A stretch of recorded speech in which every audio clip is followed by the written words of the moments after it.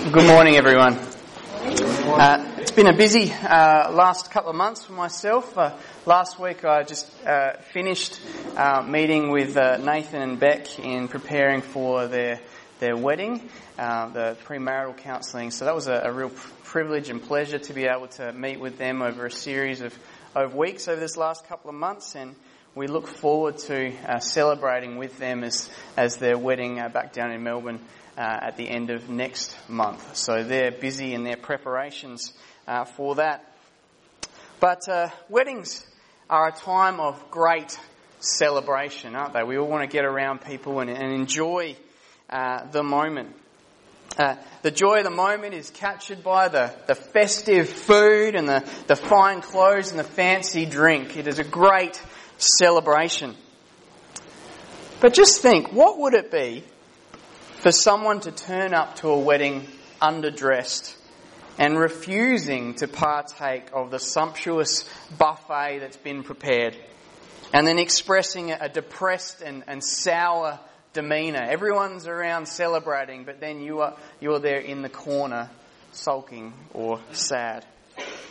You would think that someone would tell them quickly to shape up or ship out. To act like that at a time of joy would be totally inappropriate. It would be acting as if they did not think the wedding should be proceeding. It would be acting as if the wedding was not happening at all. Well, with that picture in mind, I invite you to turn to Mark chapter 2, and we're going to read from verses 18 to 22.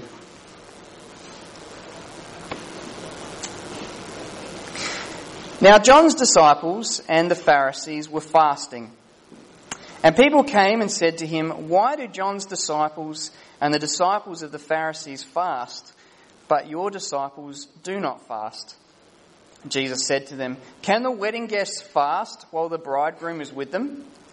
As long as they have the bridegroom with them, they cannot fast. The days will come when the bridegroom is taken away from them, and then they will fast in that day. No one sews a piece of unshrunk cloth on an old garment. If he does, the patch tears away from it, the new from the old, and a worse tear is made. And no one puts new wine into old wineskins. If he does, the wine will burst the skins, and the wine is destroyed, and so are the skins. But new wine is for fresh wineskins." Today's message is entitled "Feasting with the Bridegroom." And as we'll see, the arrival of Christ Jesus is a time of great joy. For he is the bridegroom who has come to call his bride, the church, all who would repent of their sins and believe in him. There were those in his day who were upset with his followers for not properly fasting as an act of mourning before God. But to fast was to deny that the bridegroom had arrived. To hold on to the old ways of relating to God was to deny that the new and better and ultimate and exclusive way had come. Person is justified by grace alone, through faith alone, in Christ alone. And this passage shows that you cannot rely on anything else. The question is, will you choose to feast with the bridegroom? There are 3 points that emphasise this truth. And the first is the great importance of acknowledging Christ. And so point 1, celebrating the bridegroom's presence. In Mark chapter 2, verses 13 to 17, the incredible banquet put on by Levi to honour Christ and to invite his morally dubious friends to come and hear the gospel for themselves caused such an incredible stir. The scribes and the Pharisees looked upon Jesus' willing association with sinners as reprehensible. It was a clear repudiation of what they believed was righteous living. and what God required. But Jesus eating with them was a picture of what reconciliation with God looked like. To the paralytic in Mark chapter 2 and verse 7, Jesus had declared his sins forgiven. And the meal at Levi's house was a demonstration of the forgiveness of sins. The Pharisees just could not believe that God's grace would extend that far. And so this event at Levi's place provided the impetus for the next challenge to Jesus. If they were unable to fault Jesus for eating with sinners, then perhaps they could attack the actions of his disciples. Perhaps they could unhinge Jesus' ministry by showing that he failed to teach his disciples to adhere properly to the law and to the traditions, that he did not teach them to fast accordingly and instead let them participate in undisciplined feasting.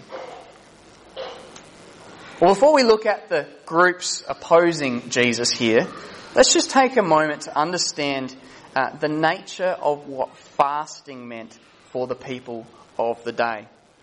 And later in this morning's sermon, we'll have a brief look at what fasting means for us today.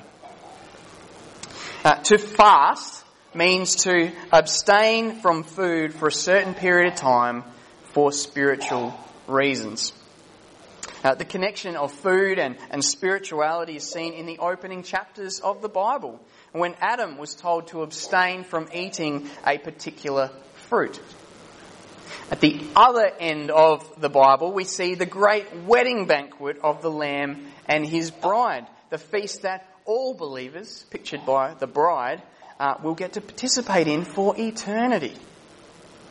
And in between these two instances, there is a vast example of fasting.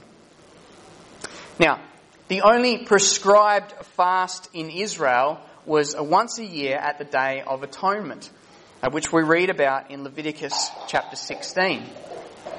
Verse 29 of that chapter states this: "And it shall be a statute to you forever, that in the 7th month, on the 10th day of the month, you shall afflict yourselves, and shall do no work, either the native or the stranger who sojourns among you."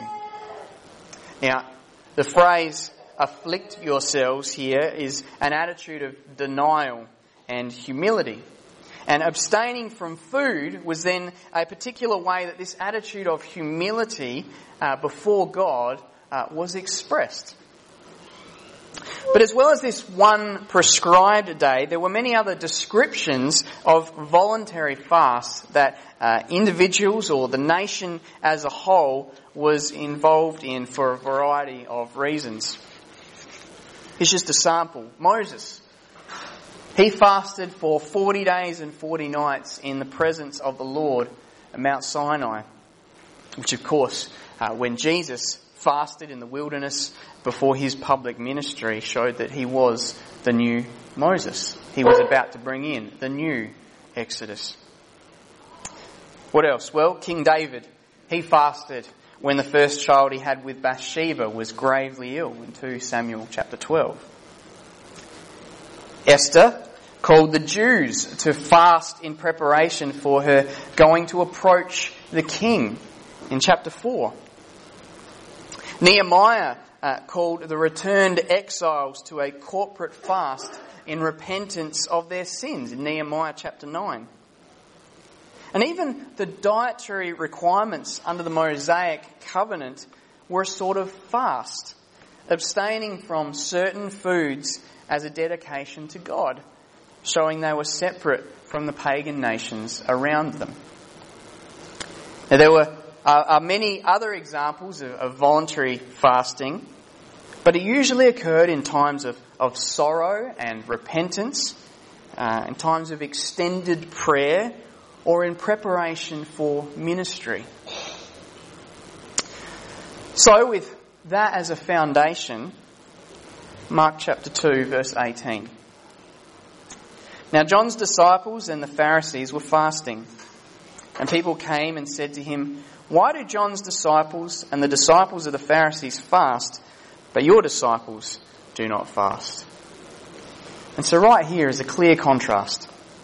Some groups of disciples are fasting while others are not. And clearly there's something wrong with that picture. And hence clearly there is something wrong with the teacher who allows for such undisciplined behaviour in his followers. Now, why were the disciples of John and the followers of the Pharisees connected together here? Well, certainly not because they agreed with each other. In fact, they stood diametrically opposed. Mark states in chapter 1 that John the Baptist called the people to a baptism of repentance that served as a physical demonstration of an inward attitude. But in Matthew's account, he explains that when the people went out to see Jesus, the Pharisees also went out to Jesus to see what was going on. To John the Baptist to see what was going on.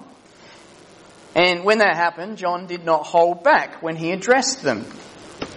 Matthew 3 verses 7 to 8 states, "But when he saw many of the Pharisees and Sadducees coming to his baptism, he said to them, 'You brood of vipers, who warned you to flee from the wrath to come? Bear fruit in keeping with repentance.'" John knew that the Pharisees were focused on maintaining a good exterior, but on the inside their hearts were not repentant. Their hearts were not humbled before God over the depth of their sin. So if John's disciples and the Pharisees were so fundamentally different, then why are they compared together here? Well, let's start with why the disciples of John would have been fasting regularly. Firstly, John himself was a living demonstration of fasting before God. Remember that he was known for only eating locusts and honey, which was because he'd been divinely set apart before his birth to live as a Nazirite.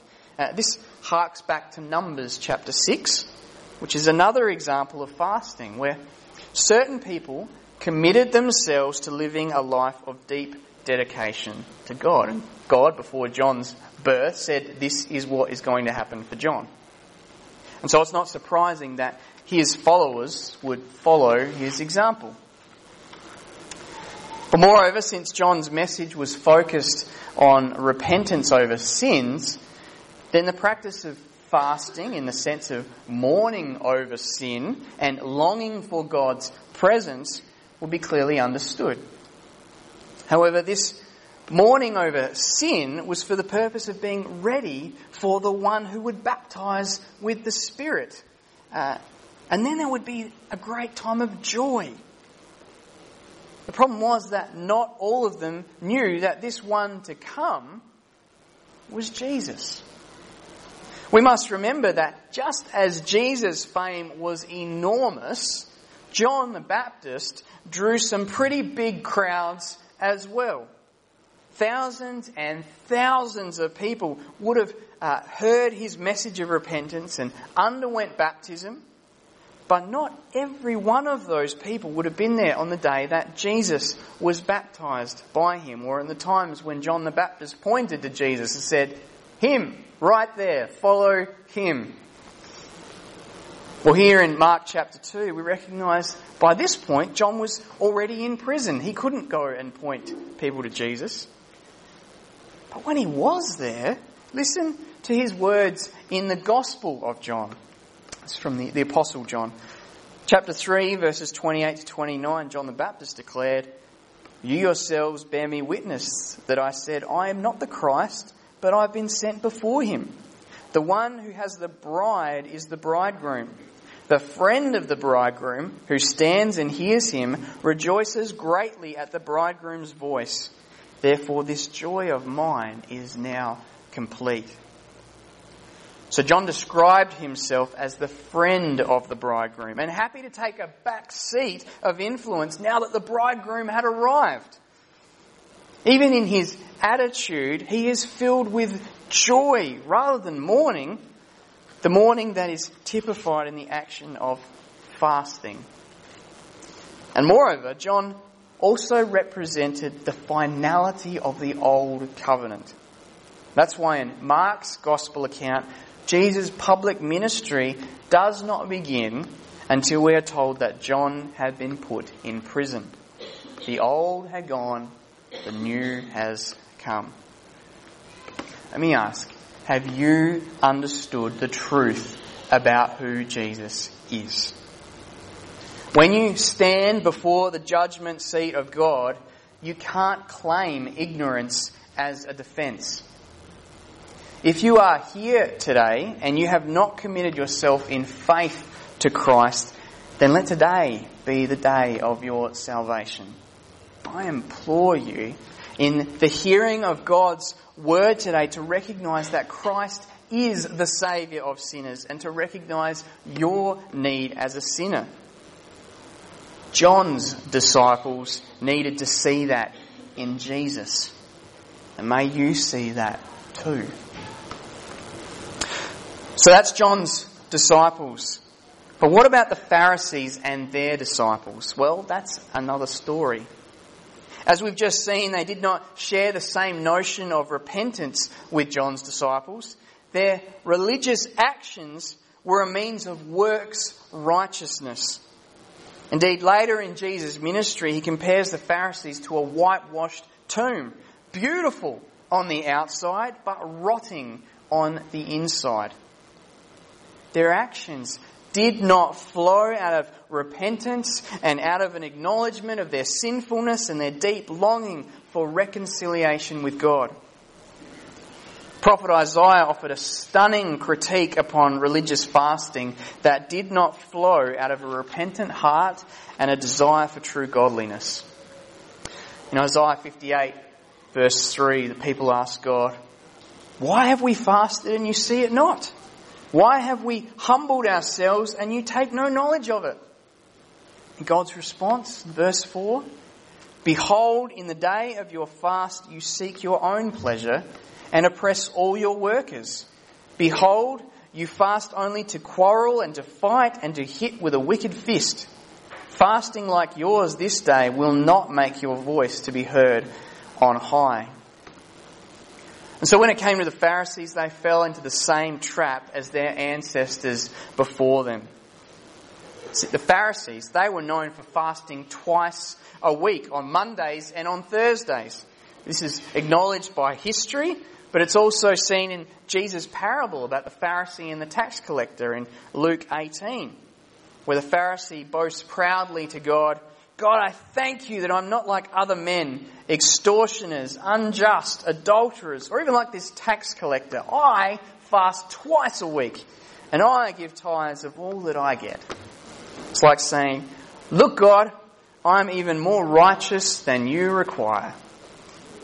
But of course, we know that it was the tax collector who went home justified that day because he relied not on his own works, but on the mercy of God alone for salvation. Let me ask, are you hanging on to anything you think is needed for your salvation other than Christ alone? I mean, you might have been in church a very long time, but you still haven't relied fully on the grace of God, thinking that your own essential goodness or your own excellent deeds are what earn you a right standing before God. I was in an art gallery this week which had a photo of the sun piercing through the clouds. It was a beautiful photo, but its title went something like this: "I can't wait for heaven, so I'm breaking in now."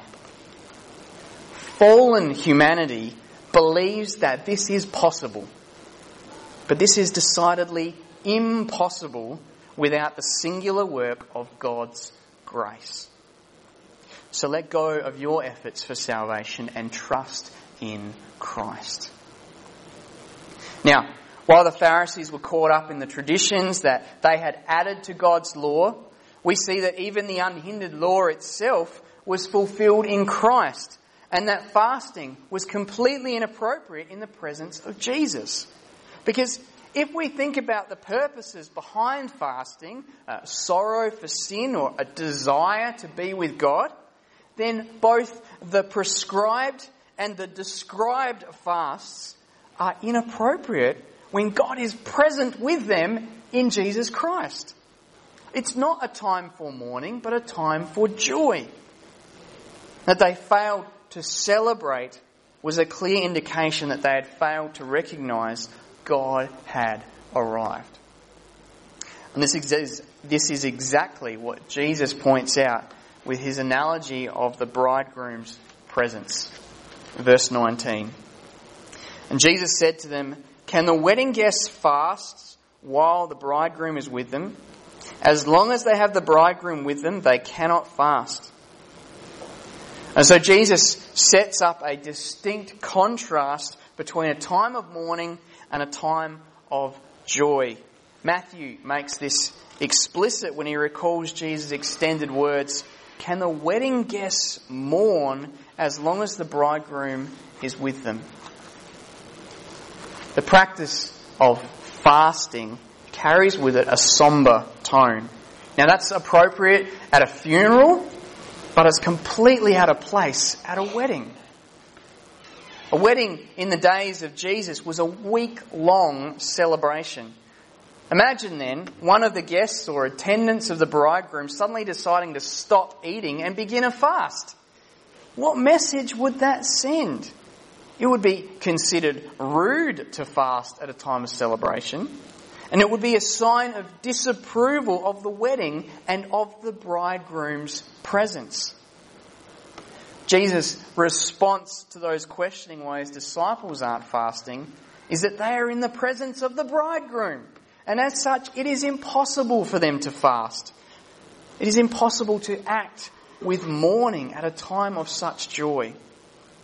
They did not fast because they had recognised the bridegroom's arrival and were filled with delight. It also serves as a rebuke for those who are fasting in Jesus' presence, have not recognised who he is, and are thus not filled with the joy that he brings. But Jesus doesn't merely use the analogy of the bridegroom because it presents a good comparison between joy and sadness. No, it's tied intrinsically to the revelation of the Scriptures. In the Old Testament, God is described many times as the faithful husband of Israel. Isaiah 54 verse 5 is just one example. "For your Maker is your husband. The Lord of hosts is his name, and the Holy One of Israel is your Redeemer. The God of the whole earth he is called." Well, that's in the Old Testament. The relationship between God and Israel in the Old Testament is fulfilled in Christ and the church in the New Testament. I think of the Apostle Paul's teaching in Ephesians 5, where human marriage is understood truly as a reflection of the relationship between Christ and the church, his bride. And of course, think of the visions of the Apostle John recorded through the book of Revelation. Chapter 19, verse 9, "And the angel said to me, write this, blessed are those who are invited to the marriage supper of the Lamb." This connection is the reason why many of the parables that Jesus tells are set in the context of a wedding. He is the true bridegroom who will lead his bride into eternal salvation and joy. Now, another important Old Testament passage that addresses fasting is found in the writings of the prophet Zechariah. He ministered in the time of the Israelites' return from exile during the rebuilding of the temple. And since the time that the Babylonians had destroyed the temple, the Israelites had instituted 4 other fasts throughout the year. And these were all representative of significant moments in that tragic event.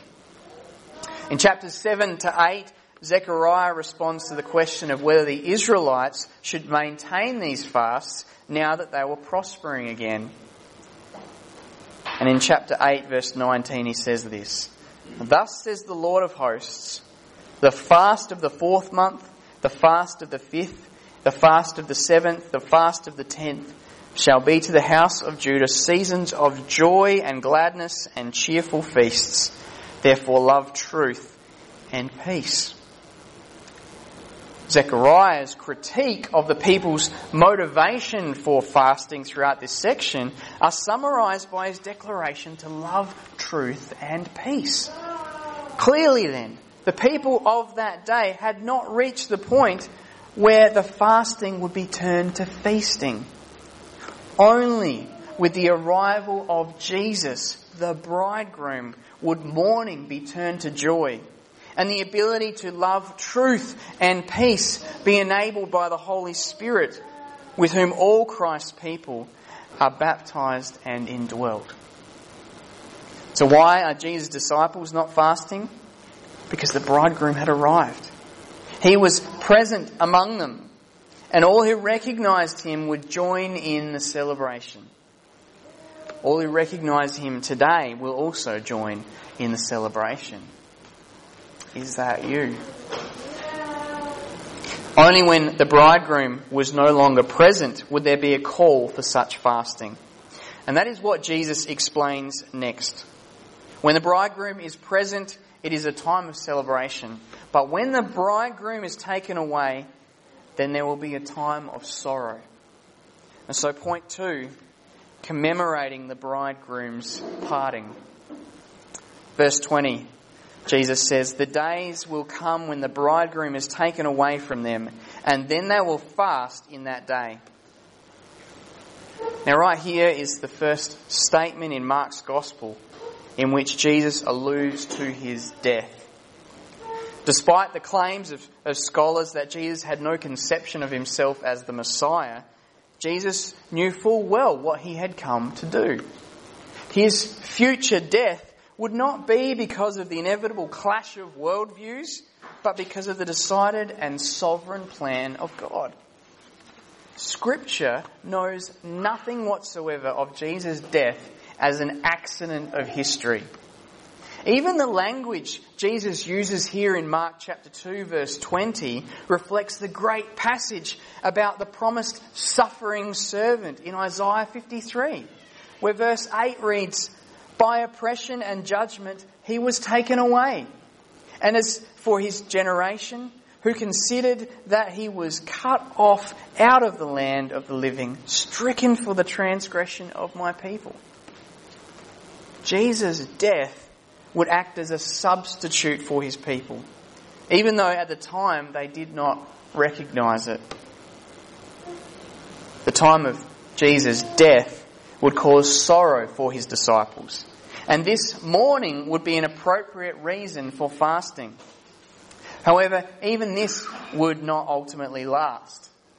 In John 16, Jesus made this clear to the apostles just before his arrest.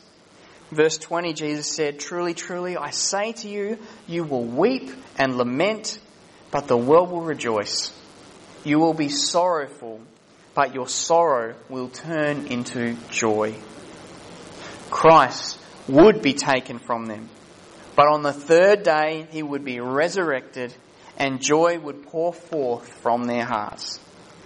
Any time that a sinner repents of their sins and trusts in Christ for salvation, there is a pouring forth of joy in their hearts as well. But we also must recognise the fact that while there is joy now, that joy is not yet complete. The kingdom reign of God has been inaugurated, but it has not yet been consummated. It has been established, but not yet finished. This is made clear in the institution of the Lord's Supper. We are to eat and drink the elements in recognition of what Christ did for his people on the cross. However, this simply anticipates a greater time in the future. Jesus says in Matthew 26, verse 29, "I tell you, I will not drink again of this fruit of the vine until that day when I drink it new with you in my Father's kingdom." So as of this moment, believers recognise by faith that we are indwelt by the Holy Spirit. But in the future, we will see God face to face. Faith will be replaced by sight. So even though God's reign has been established and there is great joy, we still await a time when the joy will be made complete. And this already but not yet aspect of the kingdom has a direct bearing on the nature of fasting for believers today. And although this is not especially the teaching purpose of this passage here in Mark 2, I thought it important to digress just for a moment because the concept of fasting is not readily understood in the church today. So God's kingdom has come, but it's not yet complete. What does that mean for fasting? Well, first, this means that we live under the new covenant, which has fulfilled and superseded the old. We no longer fast or adhere to the Israelite Day of Atonement because atonement has been fully made in Christ. Our justification as believers is not because of any inherent righteousness in ourselves, but solely by the imputation of Christ's righteousness. His righteousness credited to us. And as a result, fasting has no bearing at all upon our right standing before God. Nothing we do has a bearing on our right standing before God. Anyone who suggests otherwise is in contradiction to the Apostle Paul, who said in 1 Timothy 4 verse 3 that it was the teaching of demons to require abstinence from foods that God created to be received with thanksgiving by those who believe and know the truth. But secondly, however, though believers now stand justified before God through faith in Christ, only in our resurrection bodies will we be totally glorified. But until then, we will still struggle with indwelling sin. And only at our resurrection will the rest of creation be resurrected as well. This means that the believer experiences the difficulties of sin from within themselves and also from without. This recognition should set up a deep longing for Christ's return. And it means at certain times fasting may be an appropriate action. There are a couple of descriptions in the New Testament about fasting. Jesus fasted in the wilderness. Paul fasted after his conversion in Acts 9. The church leaders in Antioch fasted in the process of appointing other leaders in Acts 13 and chapter 14.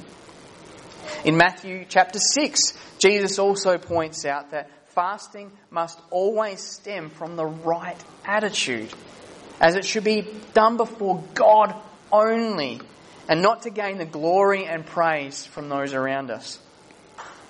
So, fasting was carried out in the New Testament, but it was not very prominent. It would seem then that the physical act of fasting should simply be a natural expression to an inward condition. In times of distress or times of deep reflection, the act of abstaining from food may serve as a tangible, something that we can see and do, a tangible representation of your own inward spiritual state. Interestingly, in 1 Corinthians chapter 7 and verse 5, Paul tells husbands and wives that the only time that they should deprive each other of intimacy is that they might devote themselves together to prayer. And this provides a helpful analogy. We may feel it appropriate to deprive ourselves of food, but for a certain time and for the purpose of prayer. So with that digression, let's now regress back into the focus of today's passage. The bridegroom was present, which meant it was a time for feasting and celebration, not fasting and mourning. There would come a time when the bridegroom would part, and only then would fasting be appropriate. The fact that John's disciples and those of the Pharisees did not recognize any of this, meant that they did not acknowledge Jesus as the Messiah, the bridegroom who had come to bring celebration and joy through the sacrifice of his own life. As Jesus then seeks to drive this point home, it may seem that the two examples in verses 21 to 22 come out of nowhere. But while there's not an explicit connection, there is an implied one, because when thinking about a wedding, what comes to mind? Fine clothes and fancy drinks. Jesus draws upon these aspects to show the incompatibility of the old with the new. He is the fulfillment of the law. He is the way to the Father. The old ways of relating to God have come to an end in Christ, and the people need to understand this if they are to experience salvation. So point 3, comprehending the bridegroom's preeminence. Jesus' disciples were not fasting because they had comprehended the authority of Christ as the one the law pointed towards. They recognised the inappropriateness of conducting activities that highlighted God's felt distance when God's presence was right there before them. And so Jesus gives two illustrations that stem out of his wedding analogy to prove this point. Firstly, he says that his arrival is like a set of new vestments. Verse 21. No one sews a piece of unshrunk cloth on an old garment. If he does, the patch tears away from it, the new from the old, and a worse tear is made. When fabric is washed, there is a tendency for it to shrink. And so if you try to patch a hole in an old shirt by sewing on a new piece of fabric, you will cause even greater damage.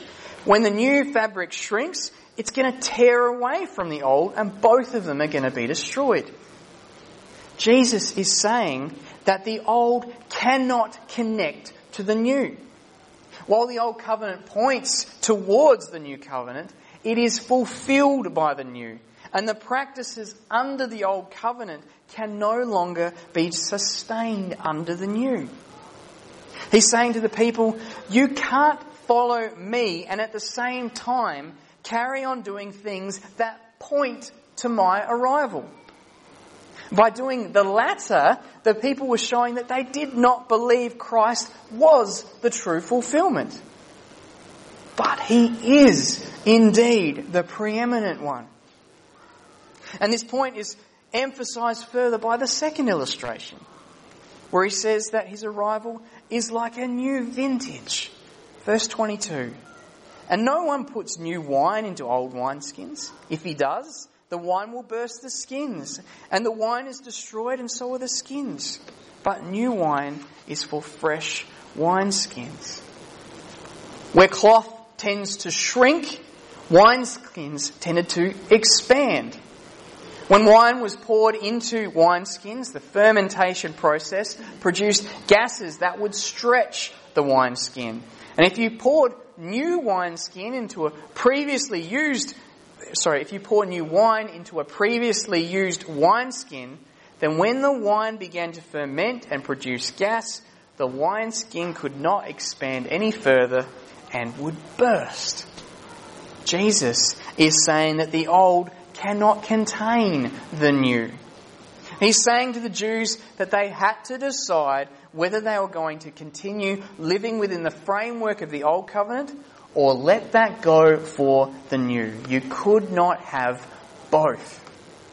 The scriptures themselves explain that the law was a guardian and that it was holy and righteous and good.